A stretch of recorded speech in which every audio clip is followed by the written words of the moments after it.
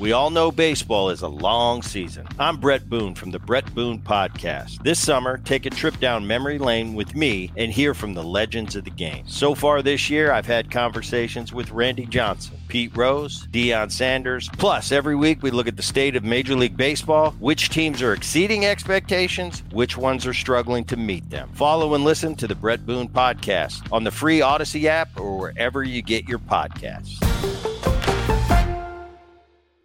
I am worried on behalf of parents based on what happened in a Michigan courtroom today. And I want to know if you're with me. 651-461-9226. I have to admit, I was surprised this morning when Jennifer Crumbley was found guilty of involuntary manslaughter. This was in the wake of this just horrific school shooting carried out by her 15-year-old son. Now, this example is egregious, right? Jennifer Crumbley and her husband had opportunity after opportunity to intervene and perhaps prevent this shooting. And so it's not this kind of case that I'm necessarily concerned about. But what about the car thief or the kid who gets caught up in drugs or the kid who ends up in a street gang and the single dad or single mom doing their best, but their best might not fit the standard of what you or a jury would consider to be full parental responsibility? Do we want to see more parents criminally charged for the actions of their children? 651-461-9226. This case, the prosecutor said that even some of her staff members pushed back and said, are we sure we want to go here? Are we sure? Now, the facts of this case, look, I don't have a lot of sympathy for Jennifer Crumbley.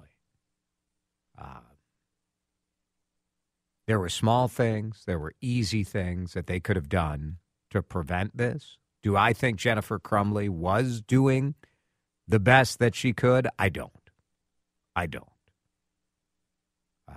She's, there are these text messages over and over during the trial where he suggested, so Ethan, who is 15, sent a text to his mom suggesting the home was haunted by a demon. She seemed more concerned with her horses and with cheating on her husband than she did with her son's needs. And also, we can look and say, this is a bad parent. A bad parent. But is this a precedent that you feel comfortable with? It makes me uneasy. I'm going to be honest. 651-461-9226. Now, yes, if you buy your 15-year-old a gun, her husband purchased the gun, and the high school calls you 2 hours before the attack and says, your kid wrote the phrase blood everywhere on a math worksheet, and you don't come get your kid, that is highly questionable. Now, the school also, what school isn't sending that kid home? What school isn't searching that kid's backpack? So there's a lot of blame. This school could have prevented this, I think. That said, as parents, we know, I have two teenagers, I know that I have responsibility to a certain degree for them, right? But I just think of the parents in a circumstance where, and I know all of you are going to call and text and say, well, they bought him the gun. And that's fair in this case. But when we've had bursts of juvenile crime in this state, many of you write in and say, Where are the parents? Where are the parents? Why don't we prosecute the parents? Is that what you want? Because I think it's coming. After this case, I think it's coming here to Minnesota.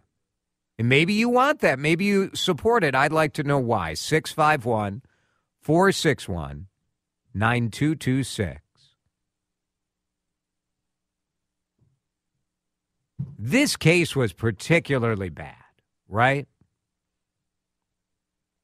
I mean, example after example of parents having an opportunity to intervene in a 15-year-old who clearly is having mental health issues. And in a way is crying for help. The fact that, that morning he wrote 2 hours before the attack, blood everywhere. You're like, okay.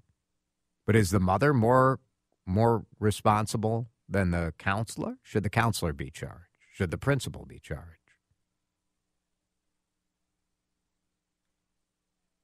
It is easy to have no sympathy for the Crumbleys, right? And I'm not even asking you to have sympathy. I was surprised that they were found guilty because this has never happened before. One texter saying, "You're surprised?"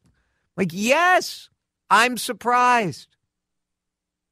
It's never happened before in this country because the law typically holds responsible the person who actually commits the crime, not the parents who maybe could have intervened and maybe could have done something about it. This is a new frontier. And maybe it's good. Maybe you support it. I worry because so many parents, and I've talked to these parents of kids who end up in the criminal justice system, they tried. And maybe we can write a law that gives a little bit of credit if you've tried. But I just think once you come before a verdict and you see like a crying family that was, the victim of a gang fight or drug trafficking,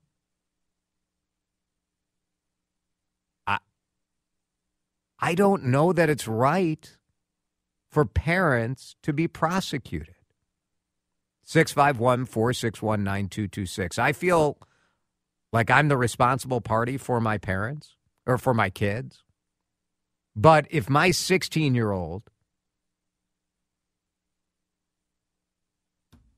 crashes, say my 16-year-old steals a car and crashes into someone, should I have known about that? Is a prosecutor going to go through my, well, you had this opportunity, or why didn't you have a red flag about this, or don't you have Life 360 so you don't know sort of what's going on? Don't you have Find My iPhone? Why aren't you monitoring your kids? One texter saying, as parents, we are responsible to raise our children until they're adults, which is 18 years old. Until then and up to then, the parents are responsible for their children's action. I totally disagree. 651-461-9226. Let's talk to Jeff. He's on the CCO Talk and Text line. Jeff, I'm trying to thread a needle here where I don't have much sympathy for the Crumbley situation. But you think about, and I've seen the text come in when you see crime here in the Twin Cities, juvenile crime, and people want the parents prosecuted. Where do you come down on it?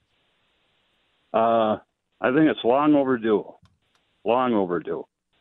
This case is such a good precedent because of all the red flags it had. There were many. All the other there dangers. Were many, yeah. Sure. And not to mention the dangers of purchasing the gun for the kid to begin with, Yes. Now, does that set a precedent for everything else that comes to the courts? Not necessarily. That's why they've got juries and prosecutors. This case is somewhat unique compared to somebody on the street that steals a car. Why do you think it's different in that way? Because there was so much interaction with the kid, starting with the purchase of the gun, but then also communication with him, et cetera. Right. That you'd have to be blind, deaf, and dumb to miss it. Yeah. I suppose my fear on this is like, yes, you have the text messages, but you don't really know like what kind of communication was going on between a mom and their son. And when you look at, say, a kid who gets caught up in gang issues, you're like, yeah, a parent might, I'm not suggesting that if you're a parent of a kid who's in a gang, I personally find it somewhat questionable that you would have no idea that your kid was involved in troubled behavior. So then, exactly. But then is it your responsibility? What if you tried to stop them and maybe you don't have the text? Maybe you have texts that incriminate you and not texts that end up defending you. I worry. I That's feel the way like it shakes out then. Yeah, maybe That's just so. the way Maybe that's so. Yeah. The way the cookie crumbles, period. Yeah. Jeff, thank you. I get where Jeff's coming from. I understand this principle. Lots of texts coming in. Love to hear some phone calls as well. It's 651-461-9226. Do you want to see more of this? Do you think when you look at crime of juveniles, do you want more parents also being held responsible? We'll continue the conversation next on Drive Time. All-star closer Kenley Jansen, we have a question. What's the best podcast of all time? Baseball isn't boring, baby. I'm Rob Bradford, and every single day I'm sitting down with the biggest names to show you this great game is the greatest game. It's my podcast. It's my passion. It's a cause I started more than 2 years ago and is now the most prolific national daily baseball pod there is. Another fact, so jump aboard the BIB Express. Follow and listen to Baseball Isn't Boring, presented by Wasabi Hot Cloud Storage on the free Odyssey app or wherever you get your podcasts. Should parents be charged for their kids' crimes? Conversation coming out of the guilty verdict today in Michigan. Jennifer Crumbley found guilty of involuntary manslaughter because her 15-year-old killed 4 students in November of 2021 at the high school. Lots of texts coming in. And a lot of you definitely want parents to be charged. I'm very happy for this result. I do believe in all of these children's cases, the parent's role needs to be examined, just like it was in this case, and proven that she's guilty, says Dave from Plymouth. I did reach out to our friend Joe Tamburino, the criminal defense attorney, legal analyst who joins us on the show, and he says the Crumbley example could absolutely happen here in Minnesota. Could be a second-degree manslaughter charge. He said it was a stretch in Michigan, and it worked. He says this area could expand into juvie street gangs. Think of it. Your kid is running wild with a gang, robbing and shooting people, and you knew of his violent propensities and did nothing about it. You could be charged. He says personally, the question is, should you be charged? And do we think this leads to a safer society? Will it make parents think twice about intervening? I don't know. I don't know. Parents are responsible for feeding, clothing, housing until they are adults. Same with crime. Pay attention, there will be signs, says one texter. Another says, this does make me uncomfortable. But this case sounds particularly egregious. Let's talk to Jack in a car. Jack is on CCO. You're a criminal defense attorney, Jack? Yes, I have been for several years. And I think what this all gets down to is what's called prosecutorial discretion. Yeah. And usually, with all criminal law, in order to convict someone, you have to prove a prerequisite intent. In other words, knowing what you're doing is wrong and doing it anyway. Now, there are some cases wherein, now you're talking about a child of an adult, but there are some cases even when the adult commits gross negligence, which results in a death, where prosecutors decide not to prosecute. Right. And I'll give you an example. A woman that I represented had a child seat and put it on top of the hood of her car at the grocery store and drove away and killed her child, a baby.